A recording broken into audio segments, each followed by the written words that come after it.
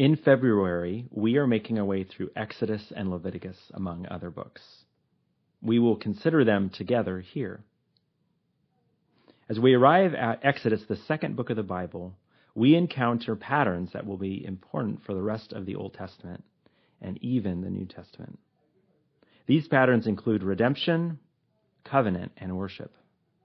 Essentially, we learn how and why God saves God's people, and how and why God enters into a special relationship with God's people. One of the key passages for understanding Exodus and the story of the whole Bible is Exodus 19, verses 4 through 6.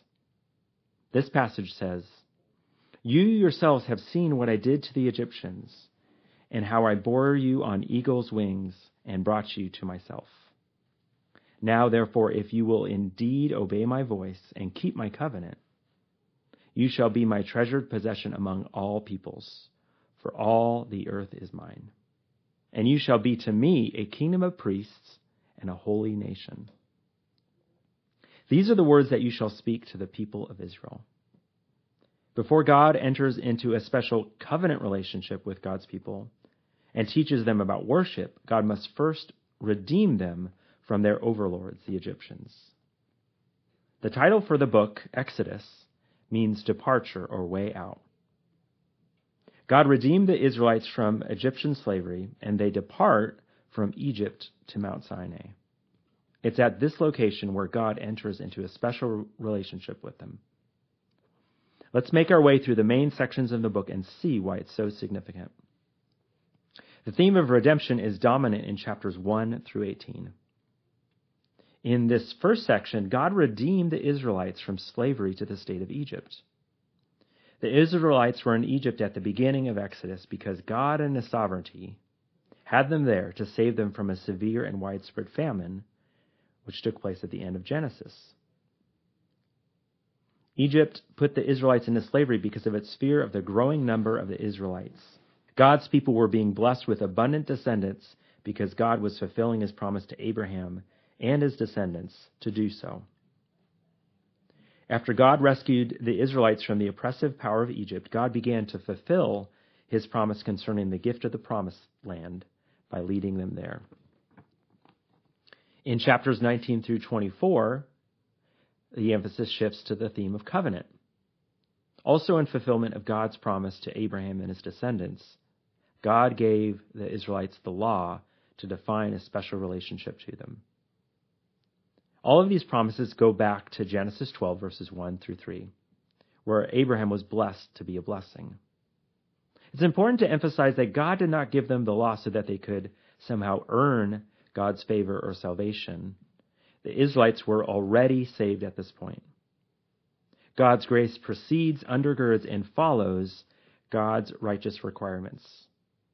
This was true for the Israelites and remains true for us. God entered into a covenant relationship with them for the purpose of being God's servant nation in the world. According to Exodus 19, verse 6, God called them to be a kingdom of priests and a holy nation. This is how Israel would be a blessing for the world, or at least how they could be. Finally, chapters 25 through 40 focus on the theme of worship.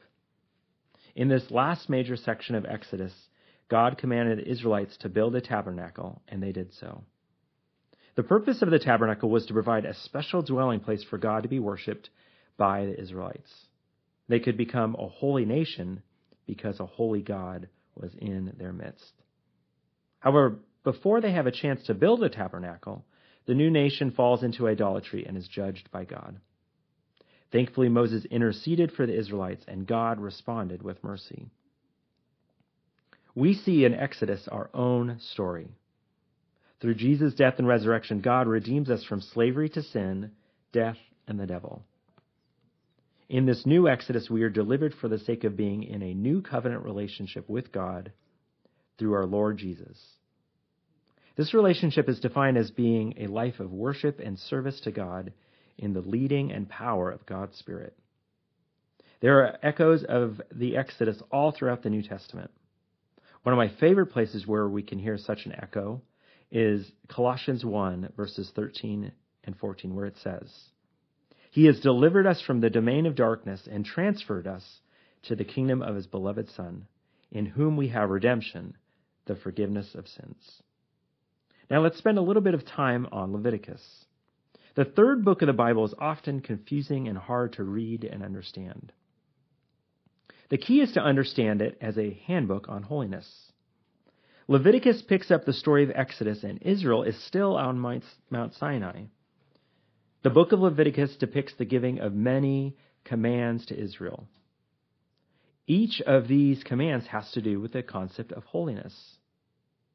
The key verse in the book is in Leviticus 19, verse 2, where it says, "You shall be holy, for I, the Lord your God, am holy."